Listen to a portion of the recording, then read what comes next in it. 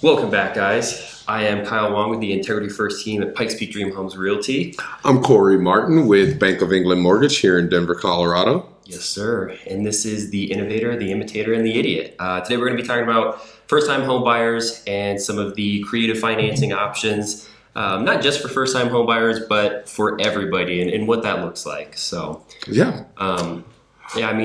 off the bat, a first-time home buyer, it's an intimidating process, or it can be, and there's a lot that goes into it, both on my side and I would say on the lending side. Just a quick thought, what would you say is something that first-time home buyers should have in order? I think first off, they should know what their job situation is. That's what we're going to be making sure that that's what we're going to use to qualify them to purchase the home. They also need to have their credit score in order. Doesn't mean that they have to have perfect credit, but they need to know what their credit is. We also need 2 years residence history and then an idea of what they need to put down or what they want to put down for their down payment, and should probably have a few dollars saved up as far as what we call reserves go, or that is basically a month's worth of paying your mortgage or your rent. Right. I did want to back up though a little bit and talk about why this is such a big process, a big thing for them, for first-time home buyers. Purchasing a home is probably the most important and biggest purchase of your life, right? Yeah, it's a big deal. It is a huge deal, and there's a lot that goes into it, right? There is not only, again, your residence history, your job history, but also your work history too. Oh, I'm sorry, I just said your work history. And so for us as a mortgage loan officer, we need to check all of these things to make sure that you have the ability to pay off this loan, and be able to repay the money that we're actually lending you. Yeah, and so it is a very big deal. For those that don't know, because we want to keep this as bottom shelf as possible, in my opinion. So what it is you go to buy a house as a borrower, right, as the buyer, and the bank goes through that information to ensure that you can repay the loan. And the more money you put down is essentially the more skin in the game that you have. Correct. Right? And so you can either go in with a lot of skin in the game, have a lot of equity up front, or you can be considered what's a little more risky, right, Correct, for the bank. And what they do is they use the house or the townhouse or the condo as collateral if anything were to go sideways, right? Correct. So let's say you default on your payments and they say, all right, we're done. We're breaking out of this with you since you defaulted. We're going to take the home back, essentially. Correct. And so what they want to do is they want to make sure that that home is at that value that they're loaning it to you for.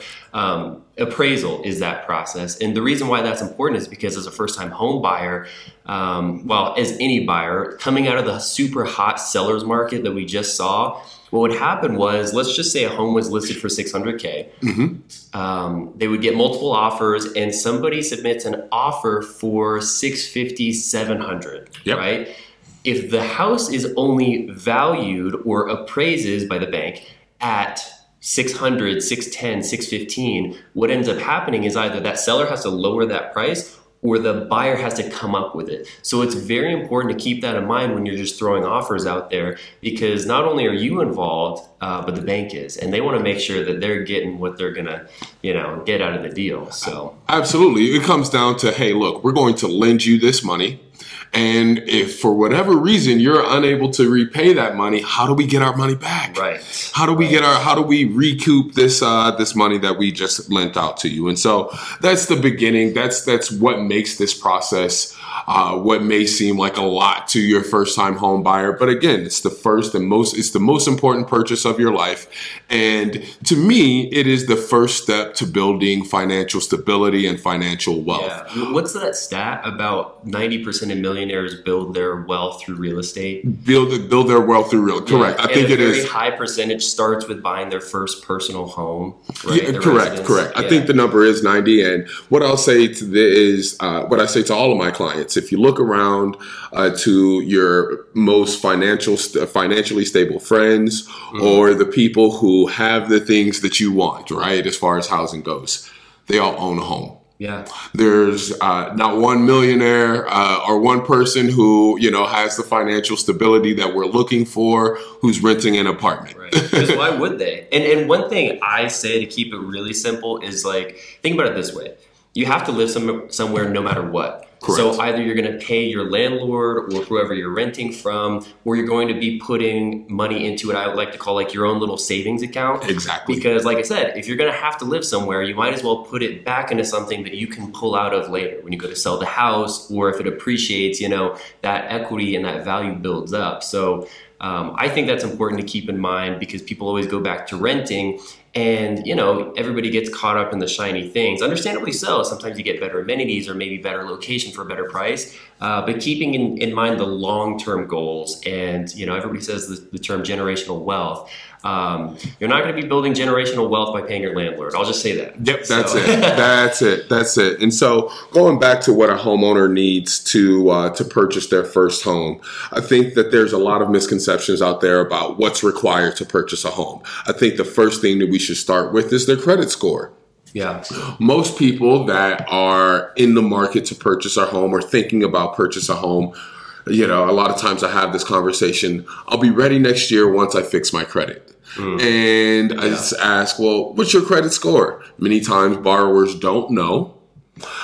Or they may be pulling a credit score that they are seeing off of Credit Karma or any of the other websites out there. And what I say to all of those clients of mine is that you need to go on to myfreecreditreport.com and get your actual credit report. Yeah. And I think you can pull that once a year, right? Yep, you get it once a year, and it's for free. So it doesn't cost you anything. And it's really an important thing to look at, because what Credit Karma, or I forget some of the other free credit websites out there. Anyway. What these free credit websites do is they are pulling information from whoever they have relationships with. Right. And for us as the bank, we are looking at your credit from all three of the major credit bureaus. There's Experian, Equifax, and TransUnion. And so what Credit Karma may be seeing and reporting may be different from what we, the bank or the lender, is actually seeing. Right. And so there could be a discrepancy there, and that discrepancy could cost you points on your interest rates, or it could qualify you to purchase a home that you may not have thought that you were able to purchase. Yeah. Credit score is kind of king when it comes to borrowing. Everybody knows that, for cars, but also for buying a home. It can make a very big difference on your loan, and so it's very important to get that right. And then second is, I would say, what kind of down payment do you have? Yeah. Right. Because when closing on a house, and I think this is probably the biggest factor, one of the bigger factors that with credit score is what keeps people away from buying a home, is because they say, well, I don't have enough money. It costs a lot. It can. I'll just say that. It certainly can. If you want to throw up, 20% right off the bat into the house, plus cover all your closing costs with no programs, and we're going to go into that a little bit later about creative programs and financing and how we can kind of divvy up money. Closing can be expensive. What would you estimate is the general percentage of closing costs with a down payment at closing for a house? I think they gave a general rule of 10% at closing at least. Yeah, it does. It varies, right? It varies from state to state. It varies from loan amount to loan amount. It does vary. But the down payment, the closing cost conversation is something that your loan officer should be having with you. There's room there. Yeah. Being able to go into a home as a first-time home buyer and putting down 3%. Versus 5% versus 10% versus 20%. Yep. 3% is the minimum down payment for a conventional loan.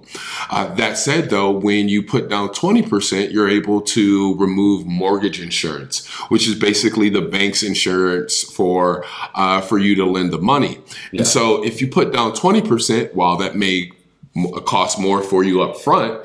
What that does for you is it also allows you to pay more towards your principal or towards your loan balance throughout the life of the loan. And so there's a conversation to be had there. Is it 3%? Is it 20%? Right. What about our reserves? If we put down 20%, does that knock out our reserves? Yeah. And one thing really quick is I have a lot of people that say like, well, I want to wait to buy for another year or two when I can get 20% down. And, the market's a little better. The market's another conversation. But some people, or when they say, I'm going to have more money to be made, a couple of factors that are really important to remember, especially in a recessionary period, is that the best hedge against inflation is putting your money into something that won't be affected by it. And that's a whole complex topic. But I'm sure everybody's heard of like, oh, my grandma bought this house back in 1965 for $18,000. And, obviously interest rates were very different back then. And that's another part of the conversation. But yeah, you hear about those $300, $400, $500, $1,500 payments on those big houses. And you're like, well, that was a different time. Well, think about it, because in 15, 20, 30 years, we're going to be hearing about $10,000 monthly payments like it's no big deal. And you want to lock that in, right? So one is a big thing is a hedge against inflation. But what else? What else? Yeah, well, I want to unpack what you just said. And so for the borrower, you have, let's say you're in a situation where you could put down 5% for a home right now. Yeah. Or in a year, you could put down 20%. Just make it even and big numbers there. Well, if you wait a year, that's great. You could be knocking out more of your principal with that 20% down, and you'd be knocking out mortgage insurance. Right. Also, what'll happen in that year though is that the price of housing will go up. And we could also see interest rates vary, and we could also see a more competitive market. And so what you could be with the same house that's $500,000 in 2022 could actually end up costing you $550 or even $600 in 2023. And so that 20% of $500,000 is no longer 20%. Right. And one more thing to add to that too is the fact that if you don't have a house currently, you're also paying however much it is in rent every single month until you save up that 20%. Exactly. Which again is less valuable than it would be this year. Exactly. Something to keep in mind. Exactly. And so it's a conversation to be had, right? If you're gonna go from if you're 20% in 2022 is actually 25% in 2023, then maybe it makes sense. But if you don't anticipate that you're going to be able to increase your ability to put down payment down, by a large amount and over the next year, then maybe you do look to buy now and, then refinance or whatever the case is, or just know that, hey, look, you got it to the market at a good time. And now you know that your housing payment is a little bit lower than what it would have been if you bought it a year from now. And you're building equity. And that's the thing is people tend to forget, like, well, what about the market? What if it crashes? Well, for most people, they only stay in their house 5 to 7 years. Yes. I think that's the current stat. And so, let's say you bought at the bottom and you had a very, high inflationary market and it was crazy and it was hot. And then, you bought at the top, right? Over the course of 2 to 3 years, it bottoms out. Statistically, you should still be able to break even. But the truth is, I always ask people this, right? We were talking about this earlier, keep it really simple. Do you want to buy? Can you afford to do so?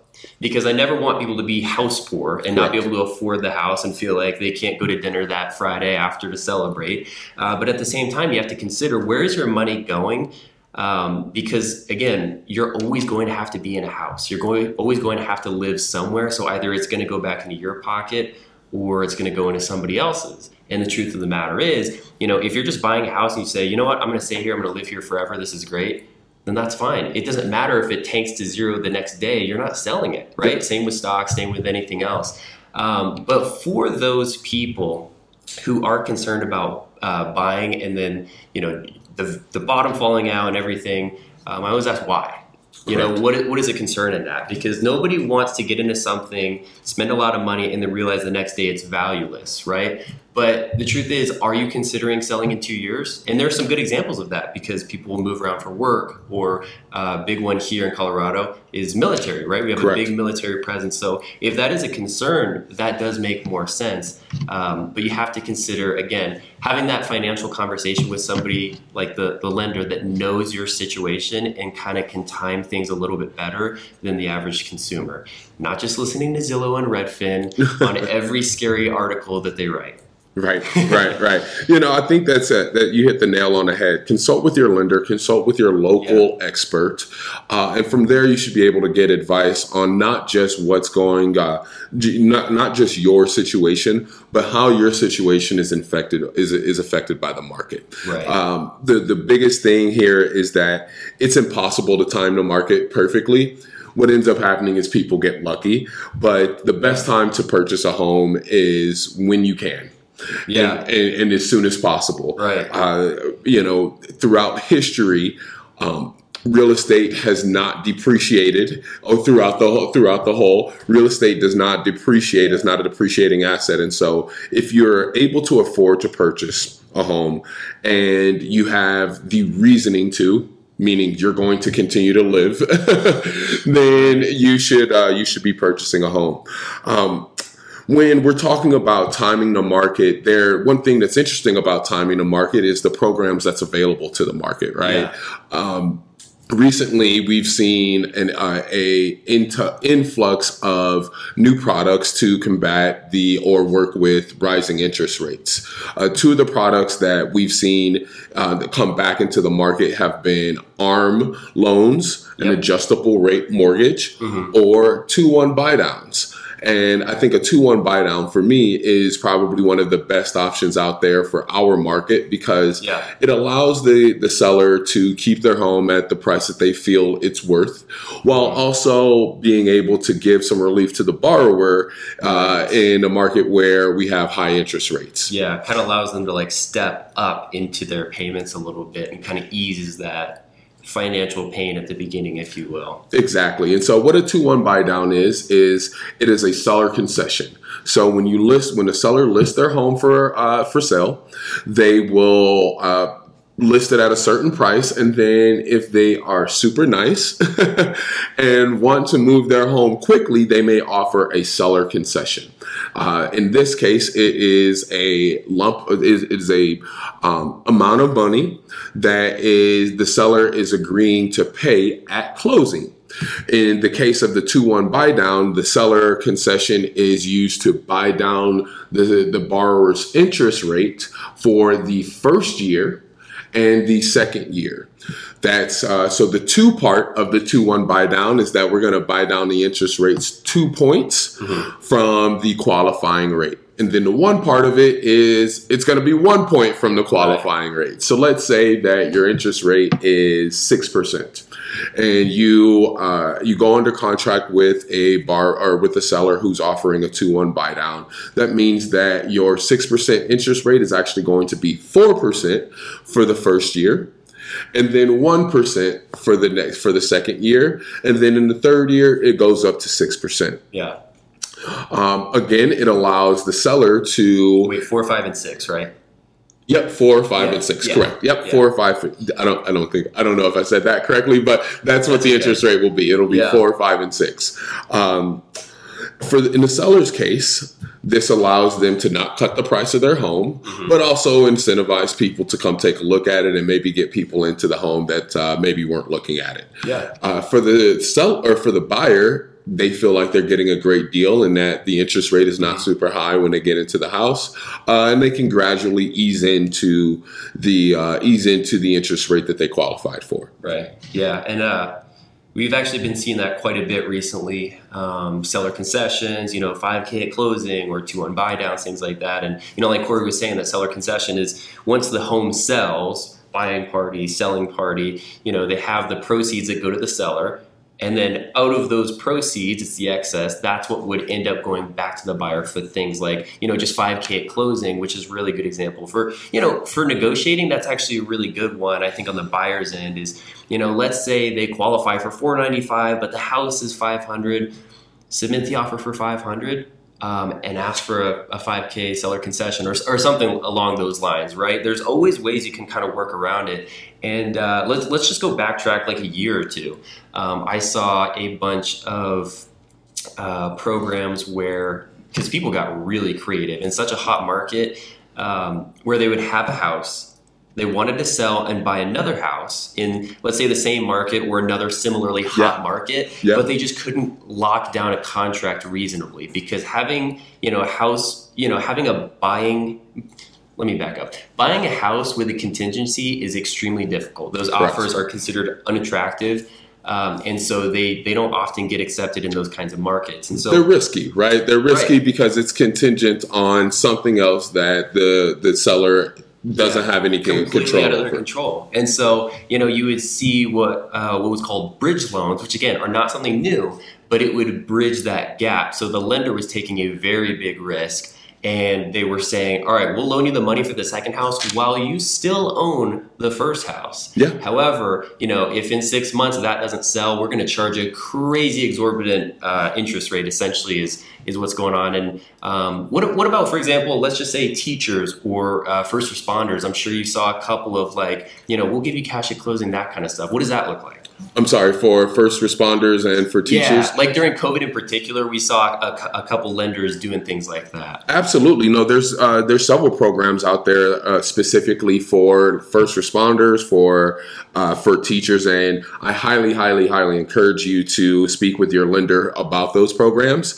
For example, we have a policy where we can get appraisals waived for teachers. Yeah. And so that's something that I definitely recommend you speak with your lender about, and with your agent about as well. Along with programs, I wanted to mention. So there's the 2-1 buy down. There's the ARM that's come around for timing the market and specifically where we're at. But there's also programs that have been around for forever, right? That are so important to that first time home buyer, specifically down payment assistance. Yeah. So going back to a point that Kyle made a little bit earlier, one of the biggest objections or hurdles to cross for a first-time home buyer is coming up with a down payment. Right. Coming up with $15,000, $20,000, $25,000. Because that's a large amount of money, no matter what it is. To anybody. To anybody, no matter where you are in our country, no matter what your socioeconomic status is or what tax bracket you fall in, $30,000 is a lot of money. Most people are not willing to willy-nilly, $30K? There you go, sir. So, right. And so that is a big challenge for many first-time home buyers. And here in Colorado, specifically in the metro area, we have 2 programs that are really, really popular and have specifically been designed to help first-time home buyers get into their home and start building that generational wealth. That's Metro DPA and CHFA. Both of those programs have been around for a long time. And again, these programs were created to specifically help get first-time home buyers into their first home. What these programs do is, after you have taken or contingent on the home passing certain inspection requirements and contingent on you taking a first-time home buyer class, they will either gift you the amount for gift you the 3% or 5% or even 6% for your down payment, or there'll be we'll call it a second loan that you don't necessarily have to pay on for the first for your first time home buyer. And so what this does is it allows folks that maybe weren't able to qualify or maybe didn't have the $15,000 to purchase, they can go in and purchase a home and still not have their housing ratio be thrown out of whack because they're taking a second loan there. Yeah. This is huge, and I can't tell you the importance of this for these 2 programs and the lives that they've changed over the years. Yeah, and that is very important. I'm glad you mentioned kind of the differences between the 2, like between gifting and the second loan, because I'm not sure how much you've seen this, but I've seen this quite a few times where, in the super hot market, people are willing to do just about anything to get into a home. And while getting creative is good, and while we want to help people start that journey, we want it to be the responsible decision. We want it to be the right decision. And so, I don't know about you again, but sometimes they had these kind of like first-time homebuyer programs, like, look at this, this is great. Like, I'm sure you've heard this where people are like, well, they're cheaper. They can just do the same thing, but cheaper. I'm usually a little bit hesitant about things like that because the truth is, if it's too good to be true, it probably is. Right. And you want to ask, why is it so much cheaper? Am I buying points down to? Am I paying points to buy down the loan? Is that why they're so much cheaper? Yep. Or vice versa. And it's very important to remember that because some of those first-time homebuyer programs, what they would do is it's almost predatory in my opinion. Because again, our biggest role is to educate and to help people. Right. And so if it's not the right decision, I don't care. If you're getting into the house or not. If it's not the right thing to do, then we're not going to do that. Yep. And so what they would do is have these first-time homebuyer things, send it everywhere. Like, use this, you can get to a home with $0, whatever, all this stuff. And they would make it all glitz and glam and look so good, but what would happen is they actually rolled all the cost into the loan. Yeah. And so you're not paying for it up front, but you are paying for it. And so it would end up in like ridiculously high payments or really bad terms. For example, if you sell the house within 10 years, then you're going to have to pay all that back at that closing. Yep. And it's like, ooh, if I know that up front, because if you know that and you go into it, that's fine. Right. But if you don't know that up front, that can be really dangerous. So that's our big thing here is we want to educate you guys as our clients and just as the general public. We don't want people getting into bad situations and having issues just because it looked good at first. I think that's a great practice. What you're talking about is great practice for not only first-time home buyers, but second-time home buyers, third, investment properties. Right. Get a second opinion if it looks too good to be true, if it doesn't pass the smell test. Mm-hmm. What Kyle's talking about is how it is predatory, and there are some laws and rules and regulations against predatory lending where you introduce a great product or introduce a great situation where a borrower may seem like to the borrower it may seem like a much lower cost or a much lower hurdle to get into a home. Mm-hmm. For example, one lender's quoting you $15,000 at closing cost, and this other lender is quoting you $3,000 at closing. Mm-hmm. And why is there such a big gap? I mean, if I can get into the home for $3,000 versus $15,000, I'm going to take the $3,000. Right. But in these cases, and I've seen this happen before, what ends up happening is, like you said, you're buying down your appraisal and your so many of the other costs are actually rolled into the loan. And so the lender who is offering the $15,000 closing costs, their actual monthly payment is lower by a lot than the lender that's offering the $2,000 or $3,000 closing cost. And so again, it just makes sense to get a second opinion. Grab the LE, the loan estimate that the lender is presenting you, and say, hey, thanks. I'm going to go ahead and take this and have someone look over this. Right. And if it passes the smell test, great.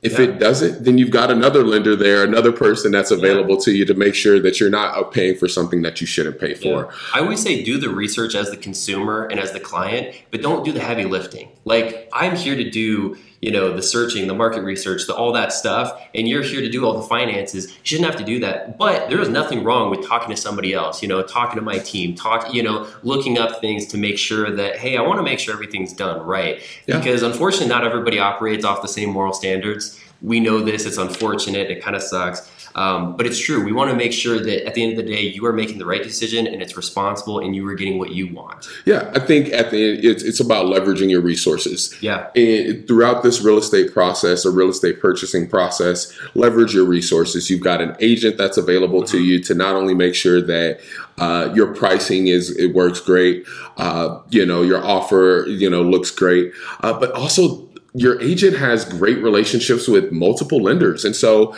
if you're getting a quote from a lender who just doesn't feel good, go ahead and ask your agent for another lender. Yeah.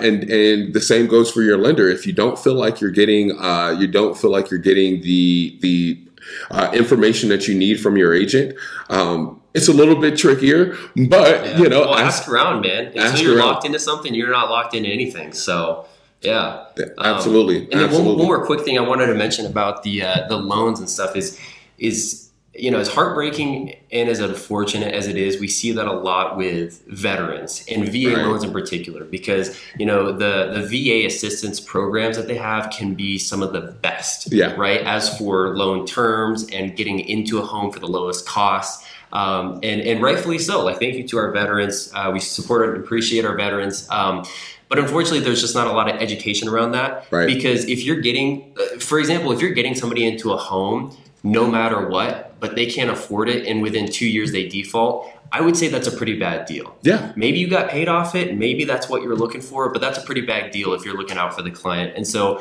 those are the things that we want to warn people against. There are great programs. We can almost always make it happen within your terms, but we're going to tell you up front, here are the side effects. There's always consequences to everything, no matter what, and opportunity cost. So, if you're in a situation where you just do have to wait, that's fine. I want us to be the first ones to tell you that, as opposed to like some scary article or like the guy Rob down the road.